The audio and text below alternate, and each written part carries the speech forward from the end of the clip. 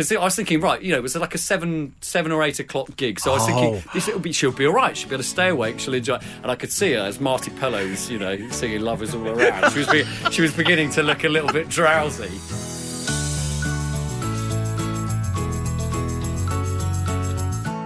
Hello, I'm Dave Berry, and 3.5 years ago my daughter Evie was born, as was this podcast, My Dad Pod. And over the years it has given me a great excuse to speak to a range of interesting people about their interesting lives and, of course, a bit about parenting. And this time out I'm joined by a singer-songwriter and frontman of chart-topping, Brit Award-winning band Keane. He is also a father of 2. It's Tom Chaplin. Hey Tom. Hey Dave. Welcome along to the Dad Pod. I'm very excited to be here. Something I'd like to start by asking, it's become a bit of a fascination with me when I've been fortunate enough to speak to musicians and songwriters. It's about how creative you were during the pandemic/lockdown. Because very early on in all of this, I spoke to Paul Weller. Right. Yeah. And he'd written like 100 albums and he'd recorded them all and they're all ready to go and he's going to drip feed them to us over the coming years. I spoke to Serge from Kasabian, who said he felt totally bereft of any kind of creativity and he spent his time building dens with his kids, is what he said. Nice. So what about you, Tom? Where did you fall? Well, initially I wasn't very creative at all. Well, I suppose in a fathering sense I was quite creative. So when my wife was about, 7 or 8 months pregnant when the March lockdown hit. Okay. So your son was born in 2020? He was. Yeah. Wow. Yeah. So in many ways, lockdown was kind of fortuitous for me as a dad because I was able to just be at home. And it was that lovely spring, the weather was gorgeous. We were down in the countryside and I was able to be there 24/7, which was really lovely, and particularly just sort of helping out more than anything else with the. So even if you tried to sneak off to go and pen a ditty, your partner wasn't going to let that slide. No. Well, the thing was, as it it sort of rumbled on a lot longer than we all hoped. Didn't it? True. And as it did, I think that I did start to feel quite reflective, and I did want to start writing. And so during that period, I started to write more and more and more. And suddenly this year, a whole flood of songs came out of me sort of during the sort of latter half of the pandemic. Right, okay. So there's new music to come at some point. There is, yes, new solo music. Oh, very exciting. Yeah. Okay. Yeah. You mentioned there, a great time to kind of be at home with a newborn and be a parent, and it's such a special time. With your daughter, who was born in 2014, and Evie was too young, really, but we got a small sense of that, the panic surrounding, how her social skills being taken away from her, and and we all talked about those homeschooling heroes and all of that stuff. Did that enter your world? Was that a concern for you? I think it probably was. I'm trying to think. I mean, I feel like I've got quite selective amnesia about everything. Listen, I know I'm trying to drag people out of this to talk about it, but it's not easy. I appreciate that. I mean, I think it was very difficult, especially Freya, my daughter. She was sort of 6 when it hit. Okay, and sort of right in the heart of kind of school and having all her mates, and it kind of still being a real laugh for her at that point. So I think she really missed the social side of it. And of course, initially, I'm sure many parents remember how difficult it was trying to work the whole online learning thing, and the teachers hadn't quite got a grip of it either. And we all felt like we were doing way too much, trying to be teachers way too much. And I fell out with Freya. Oh, did you? So many times over homework. And I was just like, I thought I would be the worst teacher. I mean, my whole family are teachers. My parents were teachers. Your dad was a headmaster, exactly, right? Yeah. Exactly. And I was, I'd be at 5 minutes of trying to do maths with Freya. I'd be wanting to sort of throttle her and say, how can you not see the answer as that? And so my admiration for teachers just went through the roof during that period, because I realised how much patience they've got. It's strange, Tom. I really admire you, because the opposite happened to me, really, which was Evie was too young to be at schooling age, but I tried to help my nieces out. Penny is around the age of 6, and it was trying to help her out of her maths homework that I realised that I think I am probably key stage 3 at maths. You know, it was really rather embarrassing. Like, right. It was I got quite reflective about, I need to have a long, hard look at myself, yes. you know. Fair enough. One of the other things that, of course, is back on the agenda, which is very exciting, is live music. So many people, you know, are going to gigs again and going to festivals. And I wondered, how is that on kind of the artist side of the fence? Because from a social perspective, you know, people are getting to put their arms around their mates again and have a beer and look forward to booking tickets to that thing. Is it nice for you to be seeing other musicians or planning those gigs and knowing that you're going to see the boys and have a drink? Is that been exciting for you? Whereas possibly, and I'm not casting any aspersions against you or any other artist or band, but maybe you would have previously been just jumping into the people carrier and off-site you go. Yeah, well, this is funny because I've got a real ambivalence about performing live. Part of me adores it, and of course I've been doing it for years, and it's one of the things I do best, right?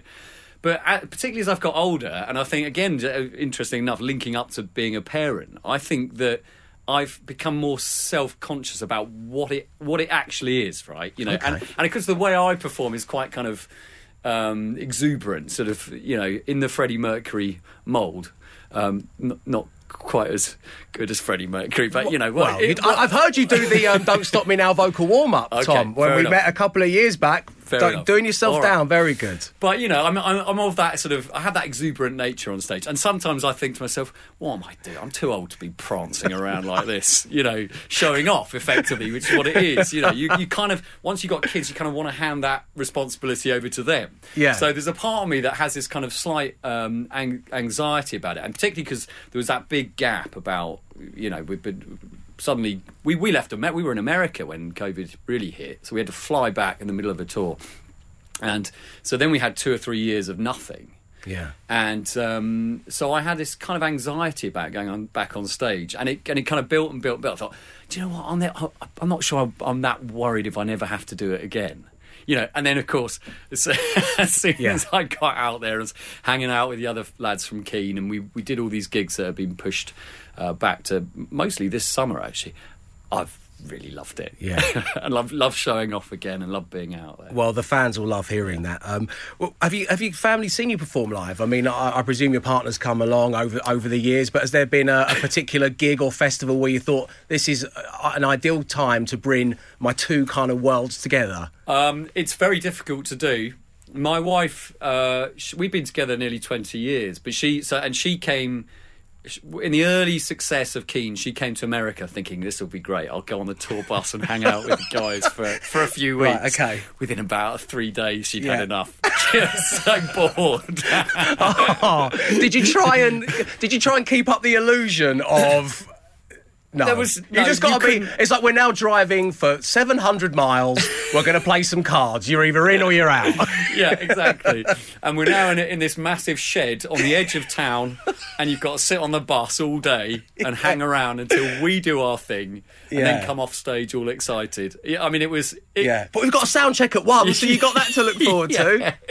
Yeah, I'm afraid that was the last of the tours that she came on. I mean, she likes coming to see us play live every now and then. Of course. But in terms of my children, I mean, yeah, Gabriel is the youngest. He's too young. Yeah, wouldn't have a clue what was going on. But Freya, she came to Glastonbury a few years ago. I played on the acoustic stage, and she came along to that. Marty Pello was on before us.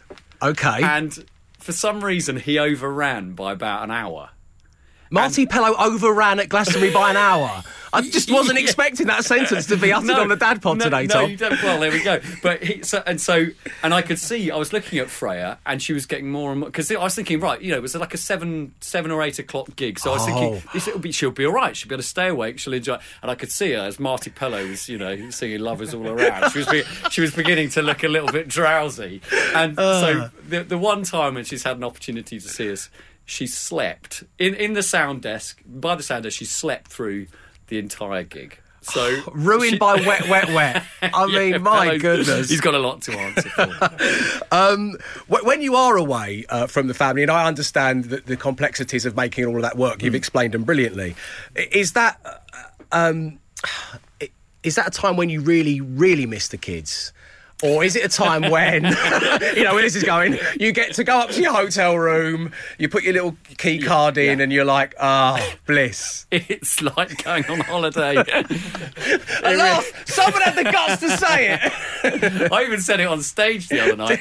I mean, the thing is, to be kind of more serious about it, like I feel like I've worked really hard to balance my life these days. And I could go out on the road the whole time. I could be recording, making new records.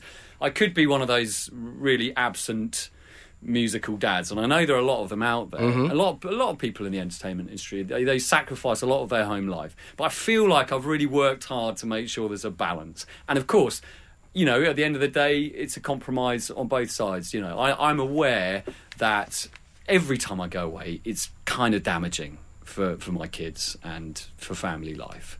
But on the other hand, I get to go on holiday. No, on the other hand, I'm bringing home the bacon, and I'm sort of, getting to do something that makes me a happy person. So, I think it's a really difficult balance to strike, and I think you have to, certainly after a while, I think you have to accept that it's, you have to probably give them more time than you want to. I don't know. You just have to sacrifice a bit more of your own selfishness for them. When you're kicking off your shoes, you're laying on your hotel bed, you need to know in your mind's eye that you have spent enough time and been loving enough of your kids that this is absolutely fine. And also as well, I suppose it becomes about, and you talk about bringing home the bacon, and it's not just you are providing for the family, but also you're providing based on the fact that millions of people around the world want to hear you, they want to see you. You have to provide for your fans as well. Right. And then there's the balancing act. Yeah. And that's when, and I'd be interested to know, you need a great partner.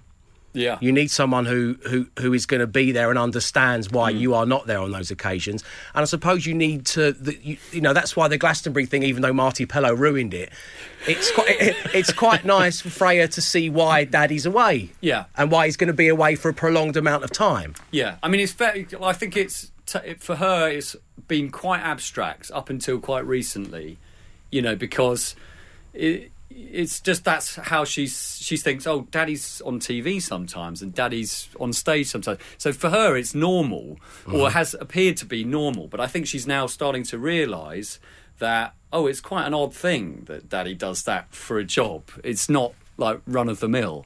And obviously she's going to get nudged by her friends at school. Oh, so you saw your dad on The Masked Singer or whatever it might be, And so she's, so I think she's trying to sort of come to terms probably with that, with how strange that is. But yes, I mean, as you say, any chance to try and sort of include her in our strange little bubble is probably a good thing, yeah. And I think as well, for her development as a person, it's nice that she thinks it's strange. Yeah.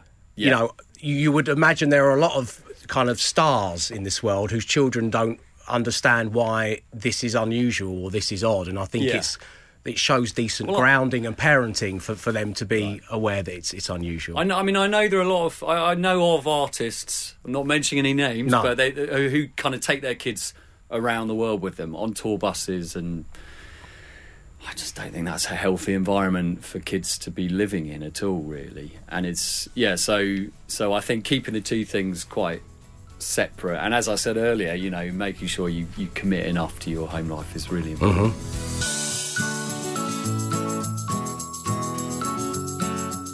So let's talk Masked Singer, because a hugely popular show, and that in itself is a reason to do it. You sounded great. You looked incredible, by the way. I can't believe you're wearing the outfit now for this still, Tom.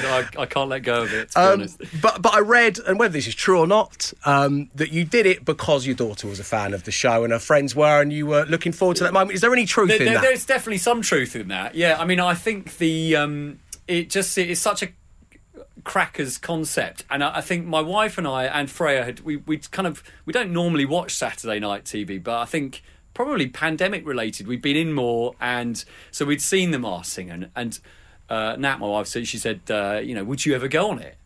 And I said, I probably would, because it's kind of different enough, and it's not it doesn't, well, to me at least, it doesn't seem a kind of desperate attempt to sort of squeeze the last bits out of your career. It's just fun. And obviously, for if you've got kids, hopefully they're going to have a blast watching it. So, but here's the thing. I mean, Freya watched it and she enjoyed it, and we all enjoyed it together. And I thought, right, well, okay, if they ask, I'll do it. And they did ask. And wow. As it turned out, when it then came on the TV, obviously it films a few months before it comes out, so I knew exactly what was going to happen to me. And so we would put it on. We didn't want to say to Freya, like, because you've got to keep it. Let's sit down and watch The Masked Singer. We just kind of had it on in the background. She could not have been more disinterested. Oh, no, no. She kind of moved on from The Masked Singer. Oh, wow. So it was a bit of a struggle sort of to try and get her watching it. And she had, when she did, she had absolutely no idea that it was me in the poodle outfit. And in fact, because, we just thought it would be so obvious. Firstly, my voice. And secondly, my wife's obsessed with poodles. We've got a kind of mixed breed now, but it's, dogs are a big part of our lives. Poodles a big thing, okay. And so we just thought, Freya, she'll put two and two together. And she didn't at all. And so it got to the week where I was about to be voted out, and I had to sit her down and say, now look, you know the poodle on The Masked Singer? She was like, I was like, that's me. And she just looked at me like with a sort of 1,000-yard stare, as though, what is he talking about? This man is a lunatic. And I sort of then had to explain to her that it was me. It was me. And I did it for you. And I did it for you. And this is the week where I get voted out, because I thought she probably needed to know that. And then she proceeded to cry. So, oh no! Oh goodness me, Tom. What I was kind of hoping would come out of The Masked Singer in terms of my family, it didn't materialise in the way I expected. But there we go. Were our friends excited? Did you get any reports from school? At least there must be some light at the end of this tunnel. Once the show had aired, where I got knocked out and was obviously revealed, then she had some bragging rights, and her mates had enjoyed it, and it was quite exciting for them all. So there was a little tiny payoff at the end. Well, it's a lovely thing to do. Tom, it's great to see here, and it's great to hear you talk about, kind of touring and being a family man and getting the balance right, and, the news of some new music, a solo project coming, this year is really exciting for myself and all of the fans. And one of the reasons it's so great to see you doing so well is you've had some difficult times. You've had some personal battles. Yeah. And you told the Telegraph newspaper that your wife and your daughter were hugely helpful during this time. Can you tell us about the positive impact that they had? Well, I think they sharpened my focus, basically. Okay. So 2014 was the year Freya was born, and my problems with addiction had been, in and out of my life for many years by that point. And so, in fact, that year, whilst it had many highlights and many periods of sobriety, 2014 when she was born, it was also the worst. We saw some of the worst patches of my addictive behaviour, and I was quite quickly killing myself. I think that was the truth of it. I was an absolute ruin, and I was just not present, and I could just see, or I could start to sense the effect that was having on my wife. And certainly, even it's interesting because my wife's a psychotherapist, and part of her speciality is dealing with attachment, which is a side of psychotherapy that's sort of gained a lot of traction. And a guy called John Bowlby, who's a very sort of profound thinker, so this notion that everything that a baby sees in its first 6 months of life is absolutely integral to how it turns out as an adult. These things are really important. All the mirroring and the early attachments that you make to a kid.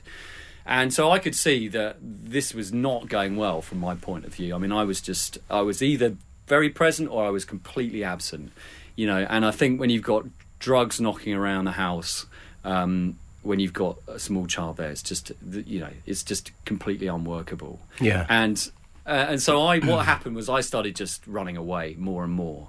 And these patches where I would go on these binges would get longer and longer and longer. And by the end of that year, it had come to the point where my wife had said to me, I'm now looking for a new place to live and I'm going to take Freya with me.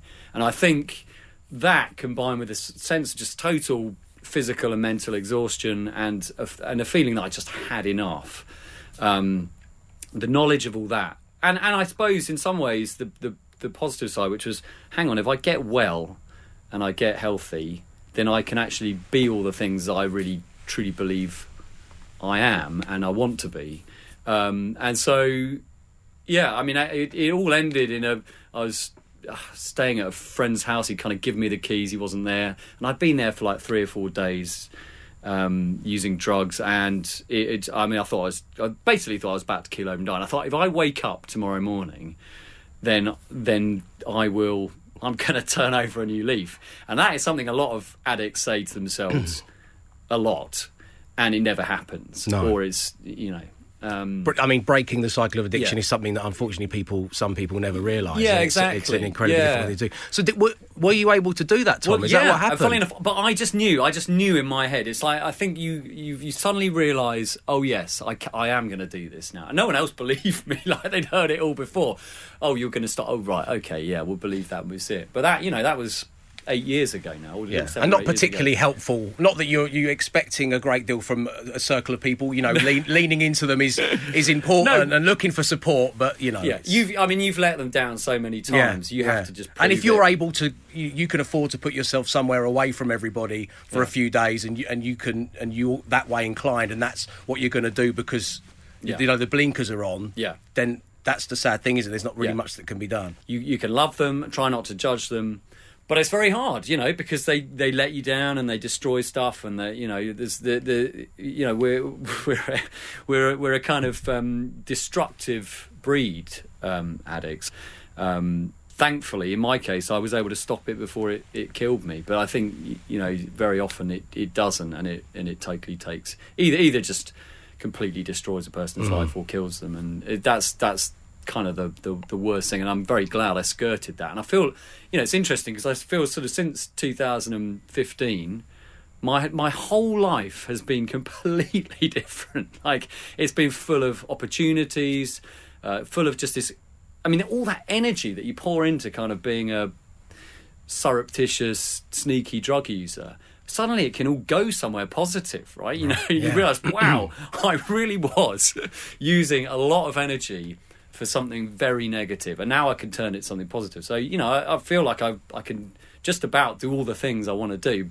Try and be a good husband, a good dad, try and write songs, do good live shows, and go fishing and play golf. The things that I love. Yeah. They might not bring you wild highs or wild lows like the addiction did, but it's like a kind of little wave that just sort of meanders along, and you can just, life feels manageable and simple. And I personally would much prefer that now than going back down the mine again. Well done for you, Tom. I mean, it's amazing. And you'd mentioned previously, I read that you said that this experience had coloured your life, and it's that's an interesting way of looking at things, because what you're saying now is how that all feels. Yeah. You're not talking about that person as some a dark days that you don't want to talk about. You're looking at, like, I remember the highs, I certainly remember the lows. I know that I wasn't around, and now because of all of that stuff, I'm enjoying life a lot better. I'm a better husband, I'm a better friend, a better musician, a better father. Yeah, I mean, that's it, isn't it, really? You've got to just learn from your mistakes as a human being, recognise that that's part of being human, and also accept that that's who you are as well. Like, I'm never not going to be that person who was kind of, a lot of the time, useless disappearing act. And so I have to just, and also it's important for me to remember that, because if I ever entertain the idea of going back down that road again, I have to be aware that that's what happens at the end of it. But yeah, I mean, it's true that I still wouldn't choose my life if I had it again. I still would choose my life with the addiction, because I think it's made me a better person having come through it. And I think it's funny because a lot of addicts say that they would rather have had it than not. Yeah. Because it forces you to look at yourself in a kind of almost forensic way in which you would never have done otherwise. And I've found that very interesting. And it's been the inspiration for a lot of music as well, which is quite handy.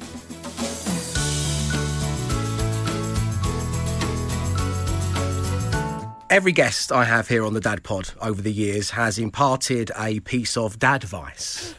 Advice for parents everywhere. Yeah, this includes everyone from Rob Beckett to Sir Mo Farah via Tyson Fury, Chris and Rosie Ramsey, Tim Minchin.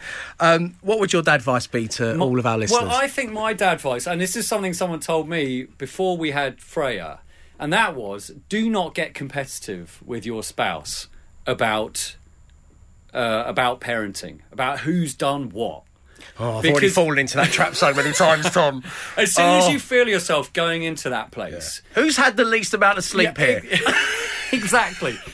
I mean, hopefully, if you're in a happy relationship, you're managing that stuff, and you're both doing a lot. And it is a lot, because parenting is an insane responsibility. And so, of course, you are going to be divvying up the responsibilities. So it's important that you just accept that you're both doing loads and never use it as a weapon. And particularly because I think the worst thing is when the kids start to hear that stuff. Because what does that make a kid think about, how you feel about them? Oh, they're arguing about who's looked after me the most this week, or who's had to get up and, play with my toys with me. And that, I think, has a very negative effect on the way a kid feels about their parents, and also as an example of a relationship. And that is another thing you're doing. You're trying to set an example of what a good relationship is to your kids. So I think, yes, that would be my advice. Don't get competitive. Very good advice, Tom. I wish I'd learned it about 3.5 years ago now. I mean, I still thought I'd still disobey my own rules, don't worry. But, so long as you can kind of keep it as a mantra, I think it is important to remind yourself. Yeah, it's a good one. It really is. Now, we all know about the concept of the dad joke, but I also like to ask all of my guests, what do your kids do that make you laugh? Are they particularly, sarcastic? Are they kind of clowning around? Do they call you silly names? What is it? Well, Gabriel, see, this is the thing. So we've got an 8-year-old and a 2-year-old, and that is a big age gap. And it's in those 6 years, I had forgotten all of the bad stuff about bringing up an infant.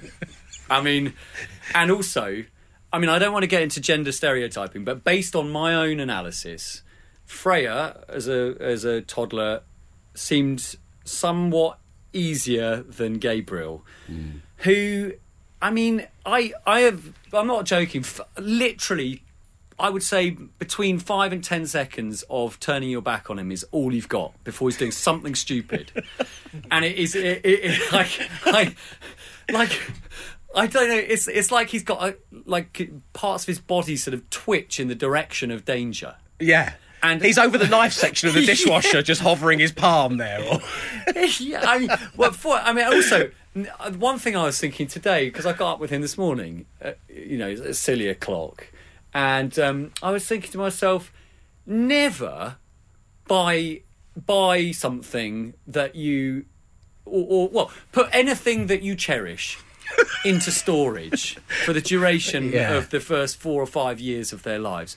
For example, we bought some people might think this is awful, but we bought a yellow velvet sofa, right? Just after he was born. I don't know why we did it. It's the most stupid we idea. bought a pink velvet sofa. That's why I'm laughing, because I feel your pain. And it was all there. And we said, right, you kids, you've got to be really careful with this new sofa. When something's new, you always like that. Well, anyway, as soon as he started going to nursery, he goes to nursery for a day and a half a week. And literally every week since lockdowns were over, he's come back with a new illness. And it's normally just it's just exploding out of his face. Yeah. And he started to use this yellow velvet sofa. Has it got those little kind of poo cushions? Yeah. And literally wiping his face in it like this. And then we put a cover on it. Yeah. And he'd look at you and he'd pull up the cover and I honestly, he's got it in for that sofa. There are 2 other sofas in the room. He doesn't touch them. He knows that sofa is precious to me, and he's just gradually destroying it. We bought the pink velvet sofa. Yeah. Again, people listening to this may think that's an error in itself, but it was a beautiful piece of furniture in our eyes, and it went along with the other stuff that was in the room, which isn't pink. Right. But thinking about it when we got it and unwrapped it, and thinking about it now, 2 years later, we have to have the sitting cushion bit up the other way because Evie has totally destroyed. So then we have to put cushions in key areas because you can see the zip cushion where you would, in theory, unzip it so you could get it dry cleaned, which we've done countless times. Yeah. In dry cleaning alone, I think we've doubled the amount of money we've spent on that sofa when we originally got it. Right. I think you just got to accept that there's going to be kind of, the pouches that they have. Do you have those pouches? I mean, the amount of squished up vegetable juice that I find on the walls of our house. I can't believe it. Yeah. And in the carpets and on the sofa. Yeah. I mean, I just wonder how they actually manage it. How have they got the time to put it everywhere? But they seem to. And so I think you just got to think to yourself, well, maybe once. Well, this is the thing. I feel like I'm actually looking forward to them flying the nest. I'm going to be honest. Wow. Just going for it. No messing about. Tom, tell us as it is.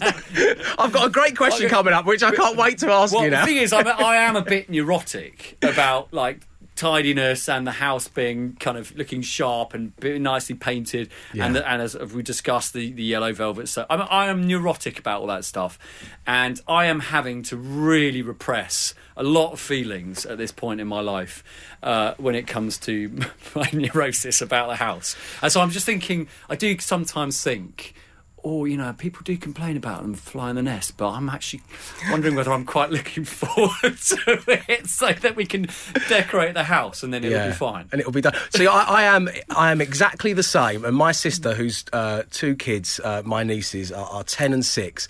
She saw me running around, pink velvet sofa, turning the cushions, worrying about steering Evie over here. And she just watched this for a while. She was over at the house. She said, you've got to stop fighting this battle, David, because it's a battle you're never going to win. And I've still not given up the fight, I must admit. Yeah. But yeah, I totally agree with that sentiment, yes.